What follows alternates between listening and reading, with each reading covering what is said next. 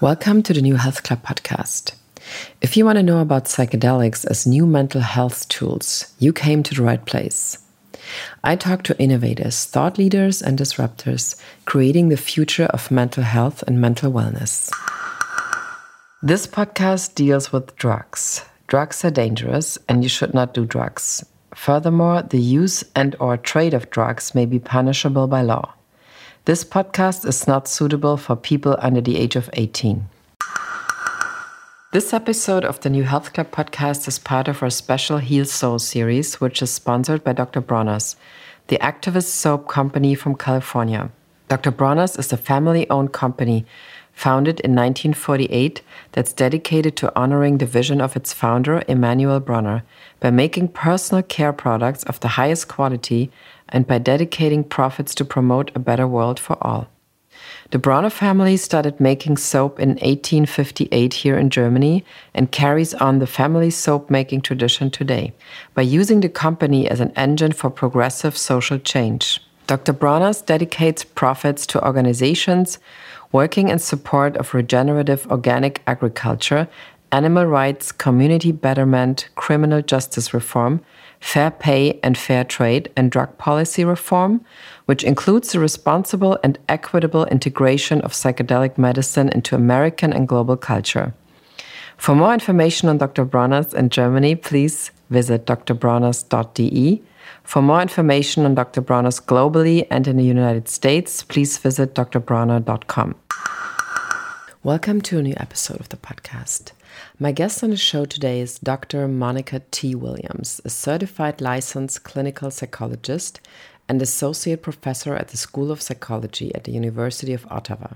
She received her undergraduate degree from MIT in 1992. She holds a doctoral degree in clinical psychology from the University of Virginia. Monnica is researching how PTSD symptoms can be the result of racism and how racial trauma and race-based trauma look like. Monnica also researches, partly in the context of MAPS, the Multidisciplinary Association for Psychedelic Studies, how to treat racial trauma with psychedelics and psychedelic-assisted therapy, meaning MDMA or ketamine in that context. I gotta say, my talk with Monnica showed me I was more privileged and white than I thought. Monnica was educating me in this episode about the racial trauma she's currently researching, and boy, I had to admit, I've never heard of it in that way. I also never heard anyone talking about the power of microaggressions in a racist context. I would say it's more than about time to talk about this, as we know. My favorite part in our conversation is when I ask Monnica what her favorite white privileged cliche about race and color is, and Monnica says it's when white people would say, they just would not see color, everyone would just look the same and be the same to them. I also talked to Monnica about diversity in the psychedelic science field, about the effects MDMA-assisted therapy can have on race-based trauma, and what happens if your therapist might not be aware of its own racism. I think the questions we need to ask if it comes to the topic of race and mental health are so many, they seem endless right now. And we are just starting here. So listen to our conversation. You cannot afford not knowing what Monnica is talking about here. She's also very interesting, a funny person, I gotta say. And she made the conversation very, very interesting. And so that everybody can really know what this is, racial trauma, which seems very abstract if you just hear about it. So please enjoy the episode. And I'm very thrilled to have Monnica on the podcast today and on the YouTube show. We have Monnica T. Williams on the show today, Ph.D. and licensed clinical psychologist. We're very excited to have you on the show, since you are, in my research, one of the very few psychologists that is talking about racial trauma or race-based trauma. And at least the last one, or the only one I heard of, who's actually bringing this whole topic into psychedelic and tries to research racial trauma, how to actually address this or like treat this with new psychedelic treatments or healing devices, in the meantime, you could say. Maybe you tell us also a little bit about your background, because you have, this is just very quick how I introduced you, because you have a lot of wisdom, you have a lot of titles, you have a lot of experience. So maybe you just elaborate a little bit. What's your background and where you come from?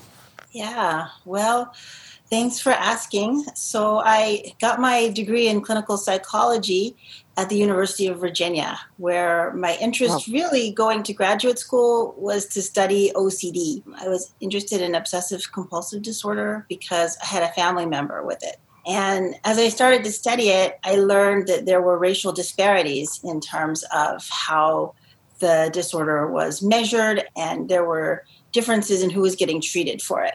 So that's how I got interested in studying race and racism and mental health from that experience. And so I've continued to study racism and mental health and how it can be an obstacle to getting care.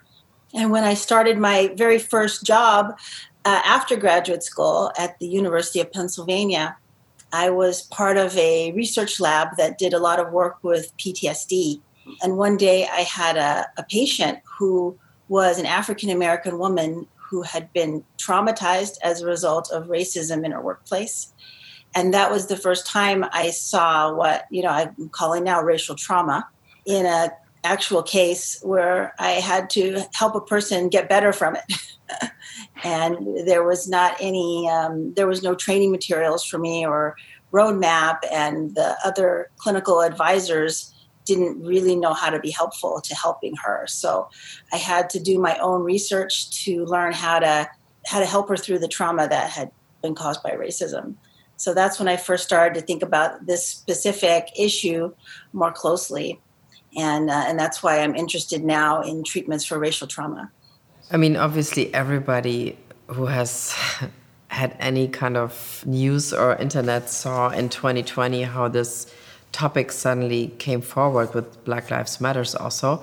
But I remember reading last year these two books. One is called So You Want to Talk About Race by Ijoma Oluo, and Why I'm No Longer Talking to White People About Race by Rainey Edo Lodge, which I thought, wow, interesting.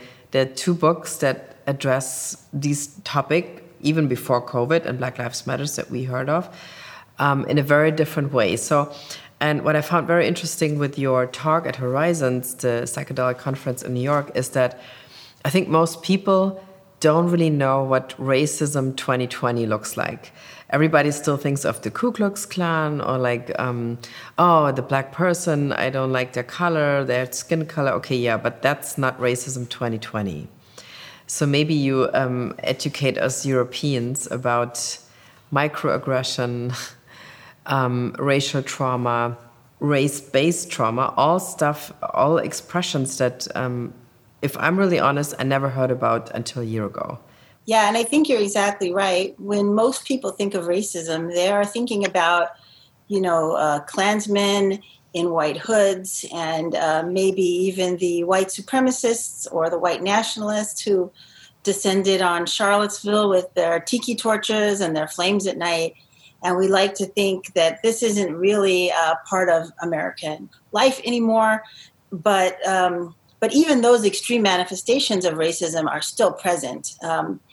But that's not the main problem. The main problem is these, what we would call more covert or subtle forms of racism. We would include microaggressions in that category because microaggressions, these are small acts of racism that people commit. They don't realize that they're acting in a racist way, but it still has an impact on the person who's the target of the microaggression. And so most racism in day-to-day interactions is in the form of these microaggressions. And there's also a lot of racism that's already baked into a lot of our structures, our institutions, our rules and laws. And so when we combine the structural racism with the microaggressions or the everyday racism, you end up having a very profound oppressive impact on people of color. So, of course, people of color are the number one group of people. I mean, I would say in America, definitely, that experiences this. But for the first thing I would like to talk about is that if you really think about it, that if you experience even let's say 5 to 10 microaggressions on top of maybe even assaults, or like, I mean, looking at the news at the moment, for example, and see every day like another person of color is shot somewhere where you don't even know where that is, but still you have like a recurring reminder, almost like an alarm clock, that these things are happening. So, I mean, it makes total sense that if you would have to experience that your whole life, this will make you super uncomfortable, like as a human being. So why is it that we suddenly are like, oh, wait a minute, this is, if I think about this, this is really, of course, this would make me or every person a mental health victim. So why do you think this is now that people just realize, okay, some of these things, they will kind of affect every human being? I think that, Western culture is in a little bit of denial about the reality of racism, and that it's continuing to be perpetuated, that people are continuing to suffer. Nobody wants to think of themselves as a racist. No one wants to think they're capable of doing racist acts to other people. So this is a very unpopular idea. And then people who experience racism, especially with these smaller forms, these microaggressions, when they experience them, they're often told, oh, no, that wasn't really racism. That didn't really happen to you. And it makes people feel a little crazy, and it's also stressful. So people of color, we learn not to talk about these events because we know that usually people are going to be very unreceptive. And so that also helps to keep the blinders on and prevent awareness that this is happening and going on all the time and affecting us. Just to give a little bit of an example maybe for a microaggression, because I talked to a friend of mine yesterday, and he is a person of, I mean, do you say person of color, right? Is that the most respectful thing you would say? Some people say if you don't have black friends, you will say person of color. If you have black friends, you say black friends, which is also interesting already. So, but he told me, he grew up in Switzerland, right? But so if he goes on, let's say, in the elevator, and he knows he would be alone with another person in the elevator, he's not going to go into the elevator. Because since he grew up, he already would know, if I go in this elevator, the other person might say, well, this black person harassed me. So, and there would be no witness. And so he never goes into an elevator, which is like wild if you think about this. Or like he wouldn't come close to a woman who has her purse hanging over her shoulder, just that woman wouldn't say, oh my God, you just tried to steal my purse because you're a black person. So I talked to him about this yesterday, just in preparation also for our interview. And let's say, how did this happen that it became that way? I mean, this is like almost impossible to think about this. There's like 50 situations in a day that you could experience like that. Yeah, it's true. And, the whole thing with the elevator, there's like a whole culture around the dangers of elevators for black men. People don't know this, but many years ago, in 1920s, I believe, there was a large, they call it the Tulsa, Oklahoma race riot. It wasn't really a riot. It was really a massacre. What happened is there was a community called Greenwood where there were many prosperous black people. And one day, a black man was on an elevator with a white woman. And she got off the elevator. She was very upset. She told some of her white friends that this black man made her uncomfortable. And so then after that, they rallied many white people and they burned down the whole town. They killed and lynched the residents. They had airplanes come and firebomb the community. So this was a whole community that was decimated because a black man got on an elevator and somebody was uncomfortable.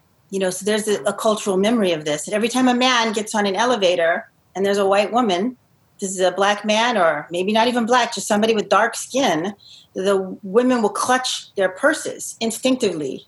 They may not even realize they're doing it, but it sends a message to the black man, she thinks I'm dangerous, and therefore I am in danger because she can say anything about me. And no one will believe me, they'll believe her. I could be arrested or worse. And these little things are little because they have to deal with them every day, but they're not really little.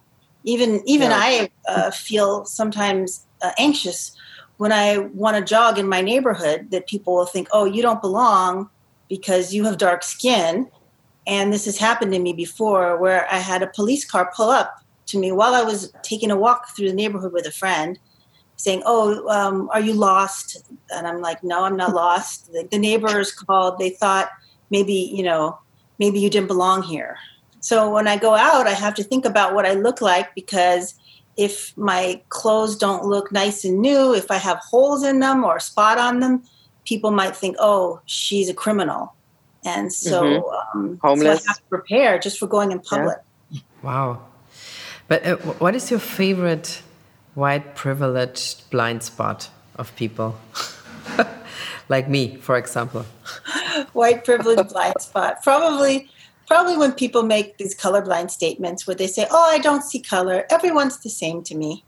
Oh, I'm wow. like, oh, really? Cool. Everyone's the same to you. That's a nice sentiment, but I know it's not true. I know you see my color, so don't pretend you don't.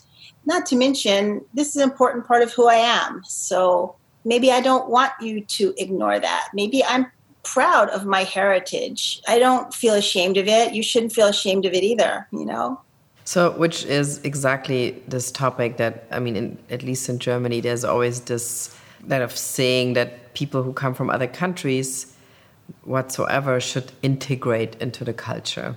So, and then everything would be fine. But the opposite is basically, it seems to be true, because what you said also in your talk is the stronger the consciousness is where you come from, the less you will experience a mental illness or like a problem with yourself, which I find very interesting, because the whole idea of integration is basically a very difficult one. I lived in America for 6 years, where you would think, well, it's your culture, it's a Western culture, but I could also have lived in Russia. It was that kind of strange, that kind of other culture.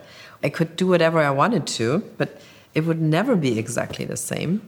I think everybody had that experience. What I'm saying is that what you researching for people of color is actually true for every kind of person who comes from another culture, another country, moving into another country where they're not coming from. For example, refugees that come here, Syrian refugees that have probably a similar experience than African Americans living in America already for 3 generations.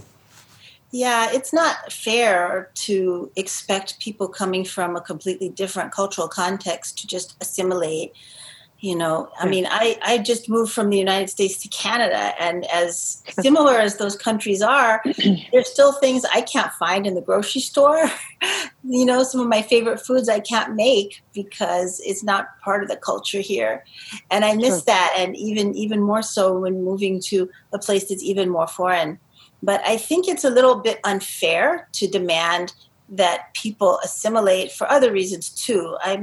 For example, in the United States, let's say you had a lot of Italian immigrants coming, and maybe their children did assimilate, but they were able to because they were white.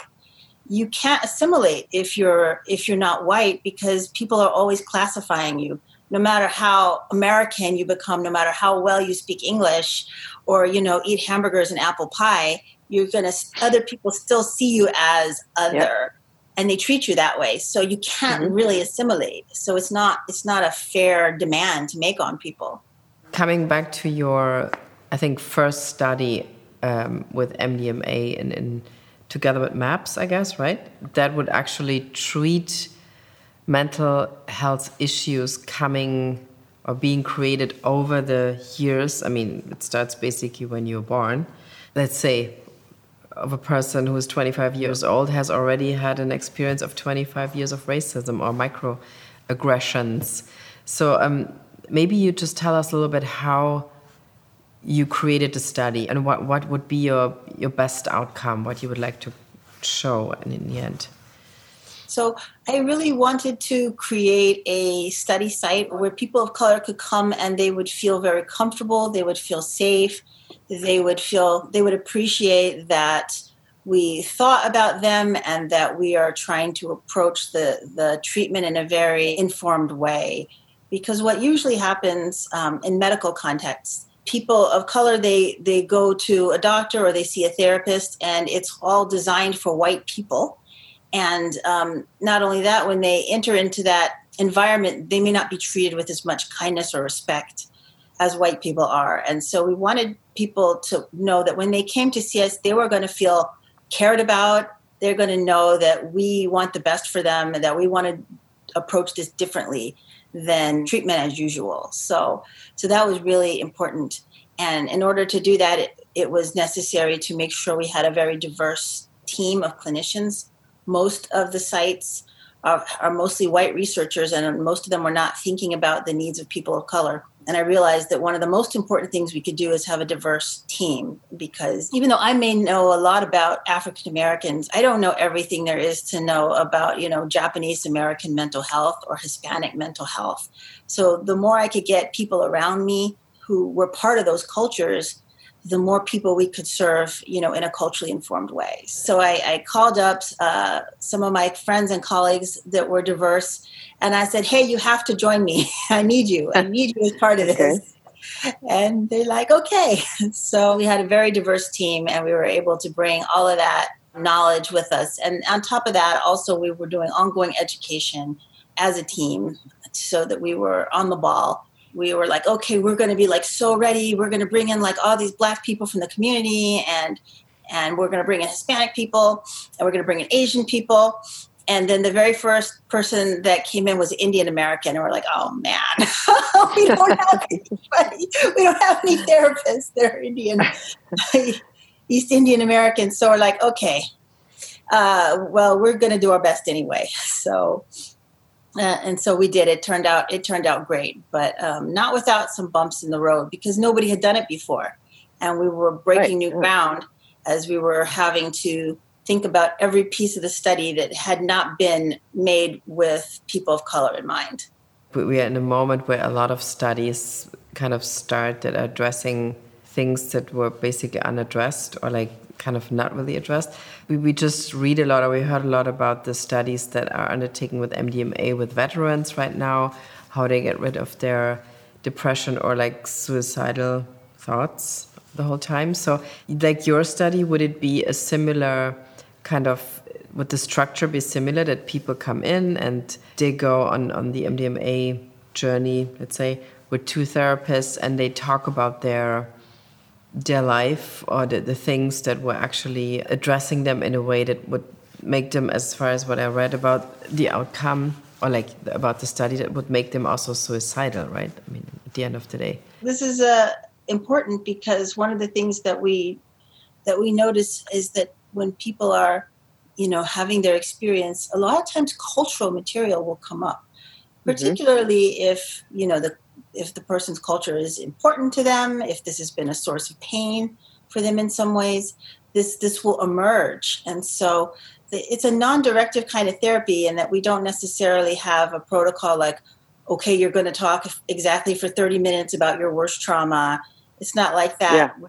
No. Sort of very open to where the medicine takes the person in terms of where they're most in need of healing. But there's usually cultural themes that come up. And the problem is that most therapists are not comfortable with this material when it arises. So we have to be prepared to respond in a way that's going to be helpful when it does. And certainly during a journey, there's many times where you don't say anything as the therapist. You just watch it unfold. But there are times where, as a therapist, you want to give someone support or hold their hand or encourage them to, go into a dark place. And the way that you do this is going to be informed by how comfortable you are around race, ethnicity, and culture as a person is on their journey. So, for example, during our training, I remember very clearly there was an example of a Hispanic person who had cultural material come up during her journey, but the two therapists, they missed it. They didn't recognize it was cultural material, and so they didn't address it. And it wasn't harmful per se, but it was definitely a missed opportunity to go deeper into something that I think would have been very fruitful.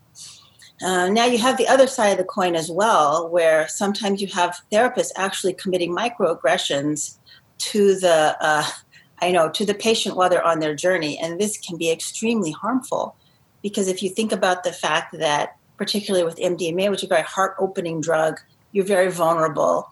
You don't maybe have all of the defenses that you've built up over your lifetime to protect you from the impact of racism. So I have seen cases where the therapist said some microaggressive things and it just really hurt the person, like right in their heart, because they were defenseless against it and even felt suicidal as a result. So this is why it's so important that the therapists really be prepared and comfortable with this kind of material.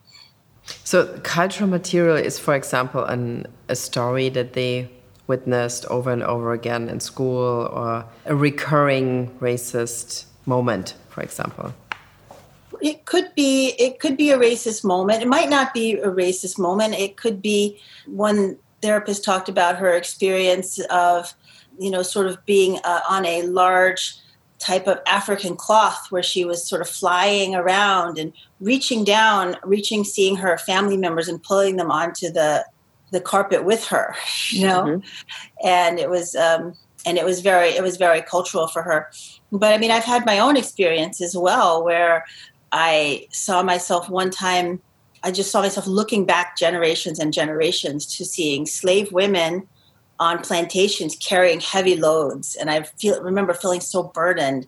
And I felt like I was carrying the weight that all of these generations of African-American women were carrying. And I felt like there was like a voice saying, put down this burden, it's not yours to carry.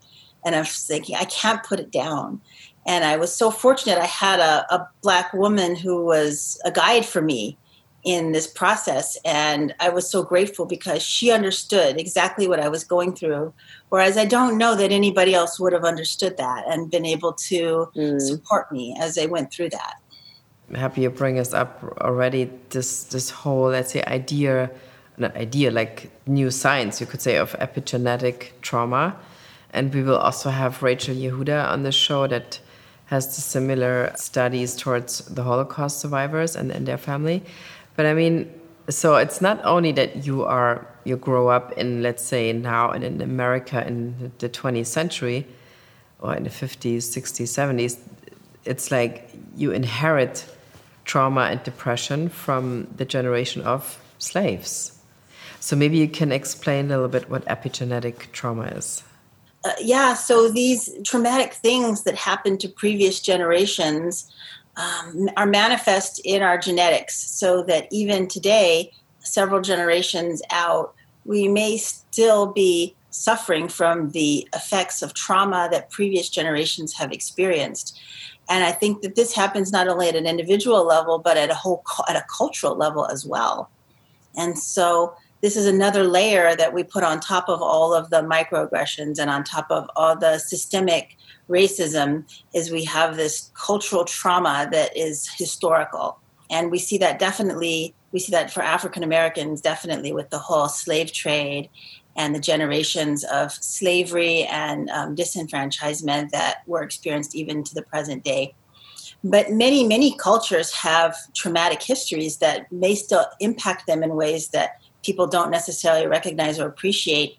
I know there were many traumatic epochs in European history that many have ancestors that weathered these things. And it kind of even shapes how we may behave or see the world today. And it definitely contributes to new traumas that might happen.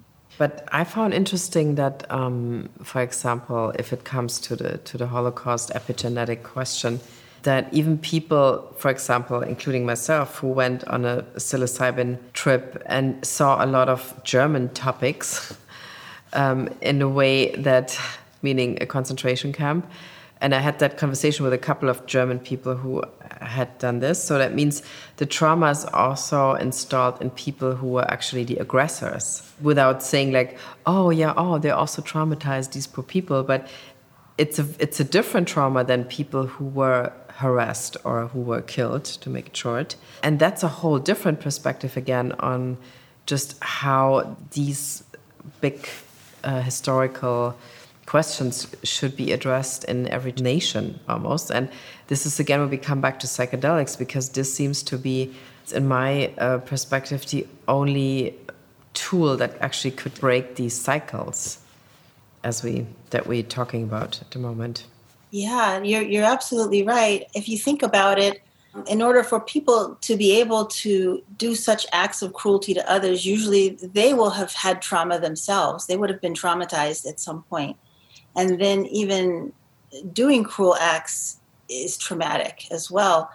When I think about the African American history, they used to have postcards called lynching postcards that white people would send to each other just to invite them to birthdays and things like this. And on the back was a photograph of a black person hanging by a rope on their neck from a tree who had been lynched or from a bridge or who was burned or whatever. And people thought that these were like entertaining. And one thing that you'll notice is that there'll often be a lot of white people standing around the dead body in posing, smiling, and so forth. And in fact, there was a time where they were regular social events, like everybody come to the lynching. It was like a big picnic or a party. Everyone would come, they'd bring their families, their wives, their children, and they would all watch someone be lynched. Now, you have to ask yourself, what does that do to a child to watch another human being killed in such a horrible way? And everyone around them is acting like, oh, this is fun, this is a good thing, right? There's got to be some trauma that's caused by perpetrating this, and there has to be trauma in the past that made people think this was a good thing to do. And, and of course, many of these folks, they do have traumatic histories. Many people who came to the United States in early America, they were fleeing persecution in their countries of origin. So, but then you see them enact this persecution on others. So it's a cycle, and we need tools to break the cycle. And I agree, I think psychedelics could be a wonderful tool for breaking the cycle. But I don't think that happens on its own. It has to be some intention with the use of it to break this, cycles of pain and abuse. But I'm optimistic that it could be helpful. But I mean, what you just described with these postcards is basically the modern version would be George Floyd, right? I mean, somebody filmed it, okay, but other people were watching it and didn't do anything. So it's pretty much, this is a good example, I think, how it's still in the culture. Speaking about George Floyd, which I think everybody has seen that video, and then there were all these marches in all the cities on the world. But another friend of mine said also that he would actually, every day he would get another video sent by friends where another black person is shot in America. Just they would actually send this to him, like, look, this is for you. You should see this because you're also black. So maybe this is also something very white and racist to do, because out of this comes like a daily newsletter of black people who got killed in the world, basically. So I don't think do you know what I mean? Good. I don't think no. But is this something, because social media at one point makes it so visible to everybody. At the same time, it's like, oh, send this to Monica. She's black. There's somebody got killed, so she should know about this. This is also racist in a way, isn't it? I agree, and I think when these videos first started emerging, people were hopeful, like, oh, now we have proof of what we knew was happening all along, but we couldn't prove it. Now it's out there. Now it's going to stop. But it didn't stop, and instead these videos became like entertainment. And, and I think this is very, very harmful because it does perpetuate the trauma, even that trauma back to the postcards, which was, the modern, which was the social media of the day. Now we see these horrific events happening to Black people. And, and we just pass it around. In fact, my niece, who lives in Berlin, Germany, she was surfing the internet and got something to click on, and there was the George Floyd video. And she was so shocked and horrified when she saw it. She couldn't stop crying. She called me in the middle of the night. She was hysterical. She's like, why would somebody do this to another human being? And even though, she's, thousands of miles away, it's impacting her. I mean, and I, in Canada, it's impacting Black people everywhere, not just in America. And that's, sort of the unfortunate piece of this, the reach of the social media has a potential to do good and a potential to do a lot of harm too. How do you think this could look like in a couple of years, that kind of, let's say, racial trauma therapy? Obviously on the way to become like a own specific category in psychedelic therapy. first thing is we need to train therapists. And that's a lot of what I do is I train therapists. We need to train therapists to manage racial trauma. There was a research study that was done where they surveyed counselors and asked them, how many of you have seen clients with racial trauma? And over 70% had encountered clients with racial trauma. But then they also asked, how many of you have been trained to assess it and how many of you have been trained to treat it? And over 80% did not know how to treat it.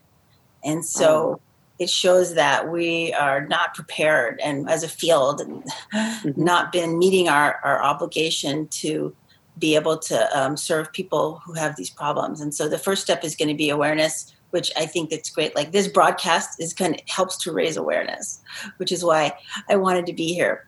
But also the next step is the training and education of the mental health workforce and the diversification of the mental health workforce as well.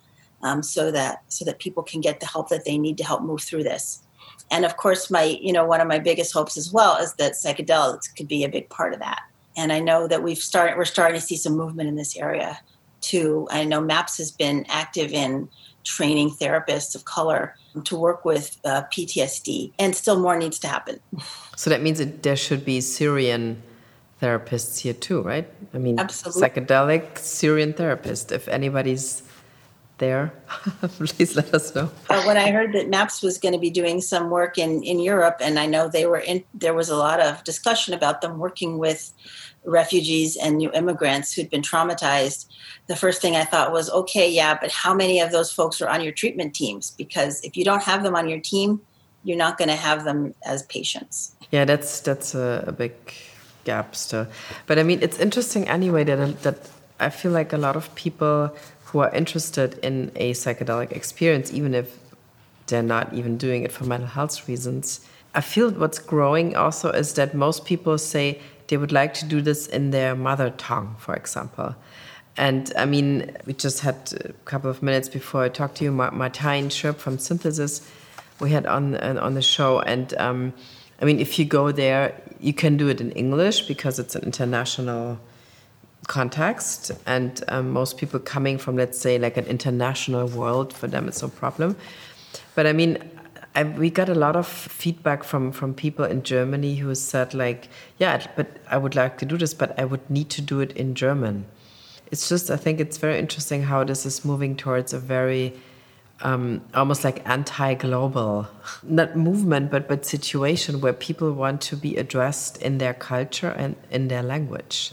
So, and I think this is the next level also that's coming out of the psychedelic research a little bit. I agree. And I think that, so much of a person's culture is tied to their language. Even in the United States, when I lived in Kentucky, I had, in my research lab, I had several Hispanic bilingual graduate students who wanted to get more experience working with clients in Spanish, which I was very supportive of. But the problem was we couldn't find any supervisors who spoke Spanish who could oversee their work. And it just seemed to me to be such a ridiculous obstacle to encounter today, even. And we couldn't find a Spanish-speaking psychologist to help train them. And it's so important now that I'm in Canada, there's a big need for people to be able to do the work in French. And this is a struggle because I'm having to learn French now. And boy, it's hard to do this at my age. It's worth it, though. If I'm successful. Let's say I would think that a lot of people looking at these or listening to these are actually very much interested in, first of all, like you say, that somebody acknowledges their racial trauma without saying like, well, pull yourself together, it's all good, like you have to be stronger. But at the same time, I think, and especially this goes, I think, for a younger generation who's now in their 20s or 30s, they would love to engage in this immediately, like getting rid of their early childhood racism experience. So what would you say is possible at this point to do if you really want to go for this? And I mean, you might even soon be able to go to another country again. Right. Well, I don't know that like right now today we are set up to do this because for one, the psychedelics that are being studied, they're all in research settings and you can't get them legally for the most part. And then even in the research settings, there's very few that are equipped to help people with racial trauma. That being said, we are working actively to make this available. Right now at my clinic in Connecticut, we are doing psychedelic treatment for racial trauma. We don't yet have access to MDMA, but we are doing it with ketamine. And we have had some very successful outcomes with that. In fact, we just wrote a paper on a case study of a woman with racial trauma. She came from another state to our clinic in Connecticut and received, 3 courses of ketamine-assisted psychotherapy. And people don't know this, but ketamine is incredibly psychedelic. I mean, it's one of the most psychedelic substances I've ever tried. And it's legal in a clinical context, right? I mean, it's everywhere, like all over the world. Exactly. Most people are like, doctors tend to use it for anesthetic. It is being used for infusions for major depression, but very few people are using it as an adjunct to therapy. And that's what's different about what we're doing. And I know that there are places that are sprouting up that are doing this, but I don't know of any other than our clinic that is focused on racial trauma. Although certainly I've been having conversations with a lot of groups that want to start doing this, and I'm hopeful that it will be more widely available soon. So that's one thing, that the only thing I know of that's right now available. But we are going to be starting expanded access in January through MAPS and with a focus on people of color who have racial trauma with MDMA. I have a colleague who's also going to be doing a research study on racial trauma with MDMA, and I'm hoping to start racial trauma with refugees study here in Ottawa if I can get some grant funding for that. So what that means, what you're doing could be kind of transferred to, let's say, Germany too. I mean, to research the whole situation in terms of post-traumatic stress syndrome, PTSD, in refugees, right? I mean, it's exactly the same. Oh, absolutely. In fact, I've even heard from some people in Europe. I heard from one gentleman who has a lot of trauma around his culture, and he was seeking help as well. He's a Roma individual and has dealt with a lot of discrimination. So I think there certainly are many different communities in Europe that could benefit from treatment, focused on racial trauma. So that means the bigger picture is that it's like going to a regular therapist, right? Just when you think you want to do it, you're just going to go, or to to church. I don't know. There's sometimes like this, like we were talking about this earlier, also like how spiritual this has to be and how clinical this has to be, right?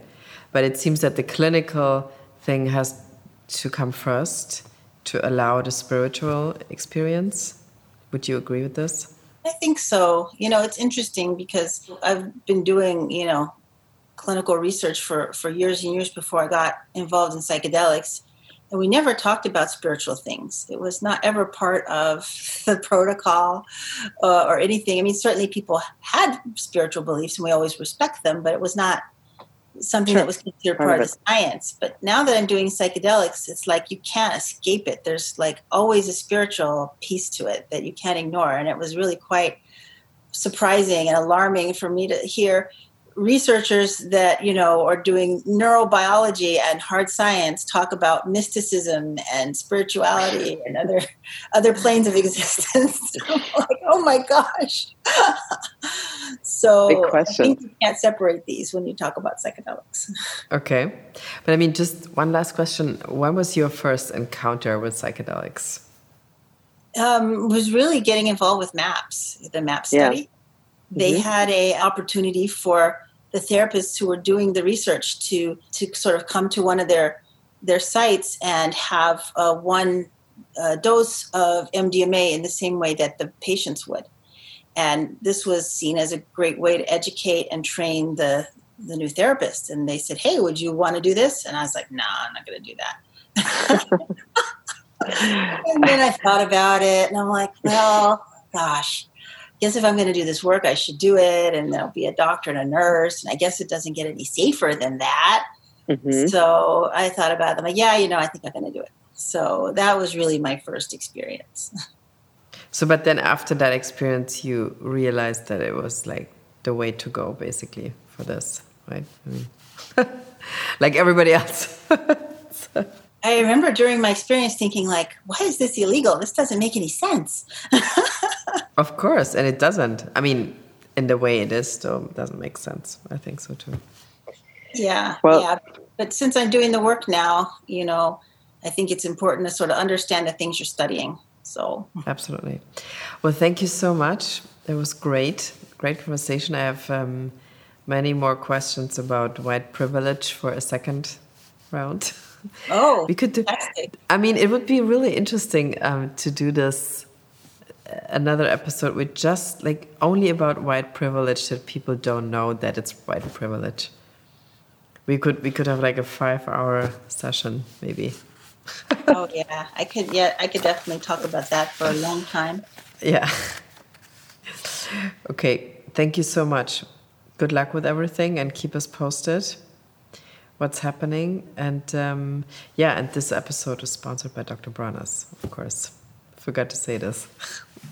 Yeah, Dr. Barnes has been a great supporter of psychedelic research, so I really They are. so Cool. that was what made me decide to come today when I heard that. No, of course. And they just... Okay, I'm on it. So, because I've had so many invitations with everything going on, I haven't been able to do them all. Yeah. So, but I'm glad I was able to make it. Yeah, thank you. It was great. Great conversation. Thank you. Have a good day. You too. Bye. Bye-bye. Bye.